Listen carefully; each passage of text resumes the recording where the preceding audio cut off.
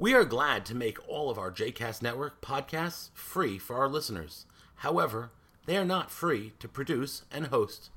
Please consider making a donation to JCast Network to help support our work by visiting jcastnetwork.org/donate. Thanks for your support. You are listening to A Taste of Romumu, a JCast Network podcast. For more information about Romumu, please visit romumu.org. For more information about the other JCast Network podcasts and blogs, please visit jcastnetwork.org. It's rare that I get out. 3 little boys.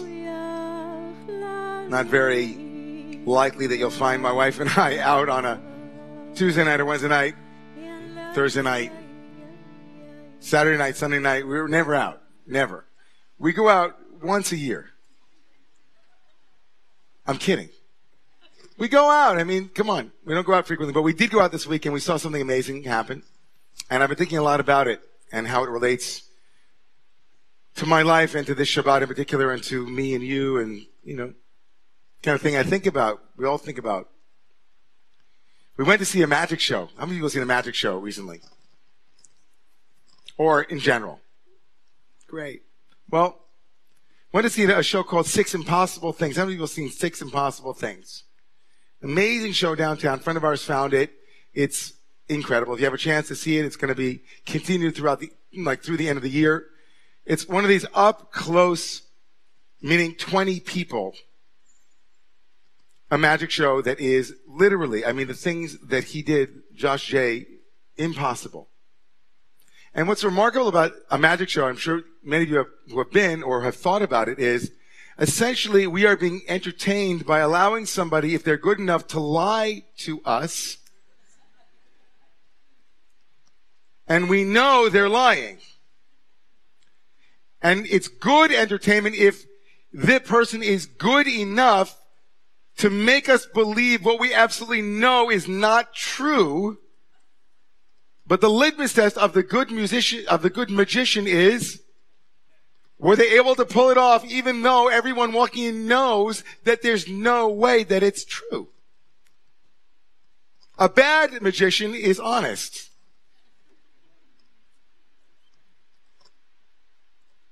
Magicians don't tell you how they manipulate. They don't tell you how they distort. And they work more often than not with a very simple formula, which is they distract you.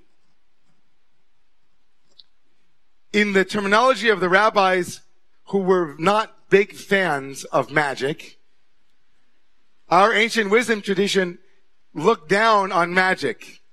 Chartumei Mitzrayim, the magicians of Egypt, the sorcerers. To be a magician in the tradition is not a good career.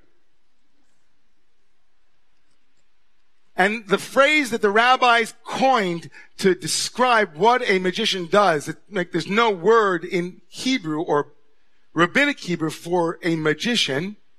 Even what I just quoted, Chartumei Mitzrayim, are more like sorcerers. But the phenomena of a magician appears in the literature of the rabbis, and they coin a phrase. Does anybody know what that phrase is for a magician in the rabbinic literature? Someone who is ochez einayim. Achizat einayim means that they hold your eyes. Achizat einayim. An eye holder. Someone who grabs your vision and directs it where they want to with sleight of hand, with misdirection, with story, with words, something so that you are not aware of something else. You're focusing on one news cycle, and before you know it, there's a whole other news cycle. You're focusing on one crazy, impossible, I never would have imagined this could be what is real. Is it real? And the next thing you know, you're off to another news cycle because they have your eyes. The eyes have it. Achizat einayim, they grab your eyes and they direct them where they want you to. And so distraction and staying focused. And you think you can follow it. And it's a remarkable conversation to have about reality, perception, illusion, what's true. How do we know it? And one of the most remarkable things to realize is that not only do magicians grab your eyes, but they recognize that your eyes and my eyes are the first defense we have against seeing what we don't want to see. Simon and Garfunkel might have said that a man hears what he wants to hear and disregards the rest, but we might as well have said that we see what we want to see and we disregard the rest. We see enough and then we come to conclusions. That's the way it works. We work with probabilities in the world. We don't look with certainties, and magicians know that. And so they grab our eyes. And when we don't want to see, we close. And only do we close in the present moment, but we know as infants, the ocular band of the eyes, the ocular band, this whole region of the body is the first and only defense that an infant has before it is verbal, before he can say no, before he can say that's too much. We close our eyes so that we don't see what we don't want to see, or what we can't see, or what we shouldn't see, or what overwhelms us. We use our eyes strategically. We use our eyes strategically. One of the most powerful ways that we become present is when we refuse to look away. When we refuse to close the eyes, when we refuse to not see what it is that is right before us or what has been before us. Seeing what's there is in every religious and spiritual tradition, that's what it means to wake up. Is to not split off, to not fly away, to not wish it otherwise, to not believe in magic, but to see what's here. So it should not surprise me or you or anyone here in the room that this Shabbat, the Shabbat that is always the Shabbat before the saddest day of the Jewish calendar, the Shabbat that always precedes the 9th day of the month of Av, which is the day of calamity, the day of destruction, the day of 9/11 Jewish style, is Tisha B'Av, literally 9th of Av, is 9/11. A day in which our tradition lumped every imaginable painful event, occurrence, historical, ahistorical, the destruction of the two temples, the Beit Rishon, the Beit Sheni, pogroms, World War I, you name it. It became the holding for our communal grief. The day in which we honor rupture, breakage, chaos, asymmetry, a lack of coherence. It's all in there. And so it should not surprise us that the Shabbat that immediately precedes that calamitous event every year for 2,000 years has a special name. It is called Shabbat Chazon, the Shabbat of vision, the Shabbat of sight, the vision of the great prophet who imagined and saw that destruction, that calamity. It should not surprise us that in the book of Lamentations, which we will read tomorrow night, it says, Eini, Eini, Yardamayim, my eyes, my eyes, my eyes. It's all about the eyes. The eyes that didn't believe that it could happen, the eyes that didn't trust that it would, the eyes that couldn't handle seeing what it had to see. And so it shouldn't surprise us either that tomorrow morning on that very Shabbat, in synagogues around the world every single year, we not only have Shabbat Chazon, but we have the opening of the 5 books, the 5th book of the 5 books of Moshe. Ele hadvarim asher diber Moshe. Moses stood before the land that he would never see and spoke to a people who had never seen Mount Sinai, who had never seen their ancestors sinning. And he said, let me tell you something. You are going to enter into a land that I will not see. But you, when you enter the land, you will have hardship. And over again, Moses says, do not be distracted. Re'eh, see clearly. Look. Don't look away. Use your eyes. Be real. Be present. Don't turn. Don't turn after eyes that run in other directions. Don't. Remember this lesson. And how powerful it is for me and for you as Jews, as practitioners of Judaism, as those who are part of this community and other communities, every single year on the Shabbat that we commemorate the loss of the gift of the land of Israel. We read about one who could not enter into the land of Israel. As if to say to us that there are gifts that we lose when we don't see them clearly. There are gifts that we lose when we don't protect them properly. There are gifts that we lose when we don't appreciate them and we don't assess them in the fullness of what that gift is. Each and every year, the Jewish calendar in its brilliance, in its absolute stunning wisdom, reminds each and every one of us that we all have gifts. And the greatest one is the ability to be present with the gifts that we have been given, to be present with the pain that we have been, unfortunately or fortunately, bequeathed, and to keep our eyes wide open. So what does that look like? It's as if the Torah is weaving together magical thinking and the dispelling of magical thinking and redemption. As if Moses were standing here today and saying, you want to know what a redeemed world will look like? Let me see your 2020 vision. Let me see how it is that you work with the very impulse to close your eyes, to not see what is ugly, to not see what is painful, to not see, as if not seeing it will make it go away. And more cynically, Moses might be saying to us, not only as individuals and as a community, but as a country, as a nation, as a world, to keep our eyes focused. To not be fooled. To not be taken. To not be distracted.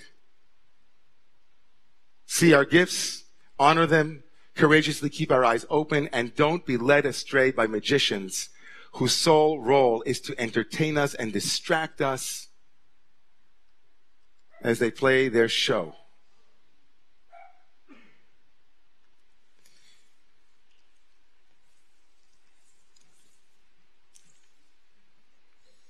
This book was written by a man who was murdered in the Holocaust.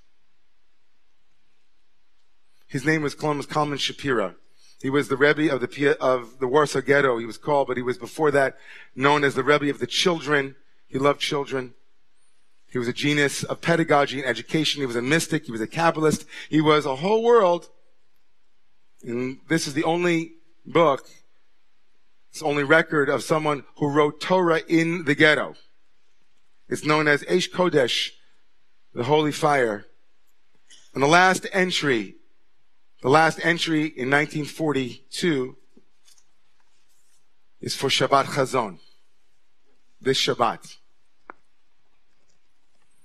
And the Rebbe asks, why is it that there are so many Shabbatot where we read about visions of prophets, but not one of those prophets merited to have a Shabbat named for their vision, Shabbat of vision?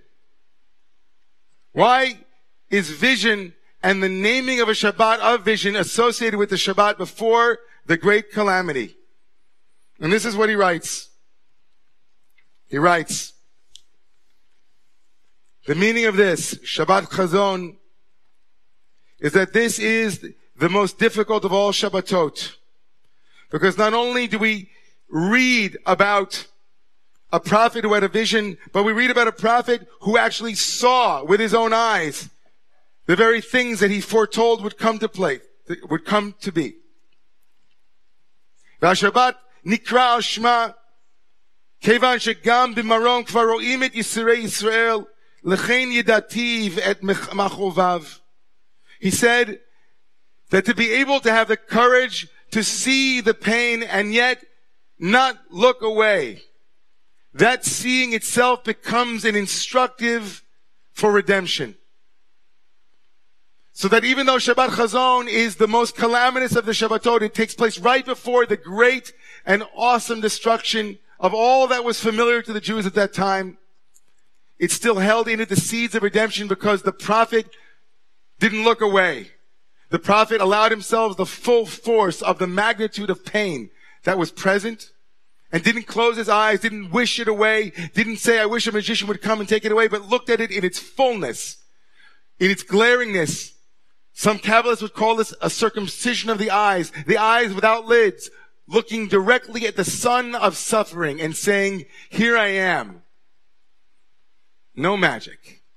Don't take my eyes. Just keep them open. Man,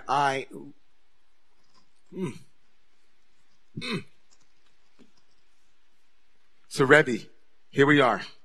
Look around.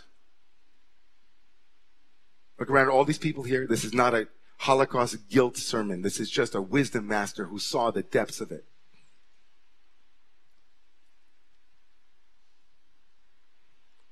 Saw his own children and his wife taken. Saw people killed in front of his eyes, but he kept them open. Open. There are so many things that are happening right now in my life, in your life, in our life, in the country's life, that we want to say, will somebody just make it go away? Would that it were that way. But it isn't. Nothing changes until it becomes what it is. Nothing changes until it becomes what it is. Nothing changes until it becomes what it is. Wishful thinking, magical thinking. We human beings are those who walk and have the choice of closing our eyes or opening them, closing our heart or opening it, closing our hands or opening them. All we have to do is look around and see what it means to live in a world where you get away with not having to be truthful. To live in a world where we can imagine that some children are going to be returned to their parents, but as far as we know, it's so easy to say, it'll work itself out.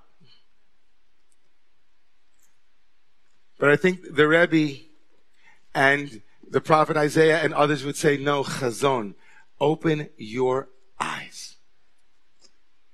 Keep it in front of you. Walk with it there, present. So homework, it's Shabbat, soul work. You're going to go out to dinner tonight. You're going to go to friends. You're going to have a Shabbat meal. You're going to close eyes and sing songs and open eyes and hold hands. One question, what is it in my life that I don't want to see? That's a heavy thing. So maybe start off like, what is one thing in my life that I don't want to see that I'm willing to tell you? One thing in my life that I don't want to see that I'm willing to share. One thing in my life that I'm not willing to see that I'm willing to feel. One thing in my life that I'm not willing to see that I am now able to acknowledge, to verbalize, to express. One thing. I thought a lot about you, Nadav, this week as I was preparing and thinking a lot about Achizat Einayim, and you called me yesterday and said, I don't know if I can make it because I have an eye infection, right? It's true, right? I didn't make it up. You're not a prop, right?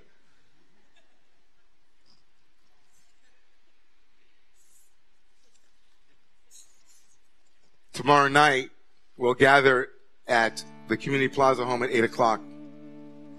And right before we begin reading Eicha, we will hold up a candle And we'll bring our fingernails to the candle and we'll say Shabbat is over and the week begins. The Shabbat of Tisha B'Av, where Tisha B'Av fell on the same day as the Shabbat of Chazon,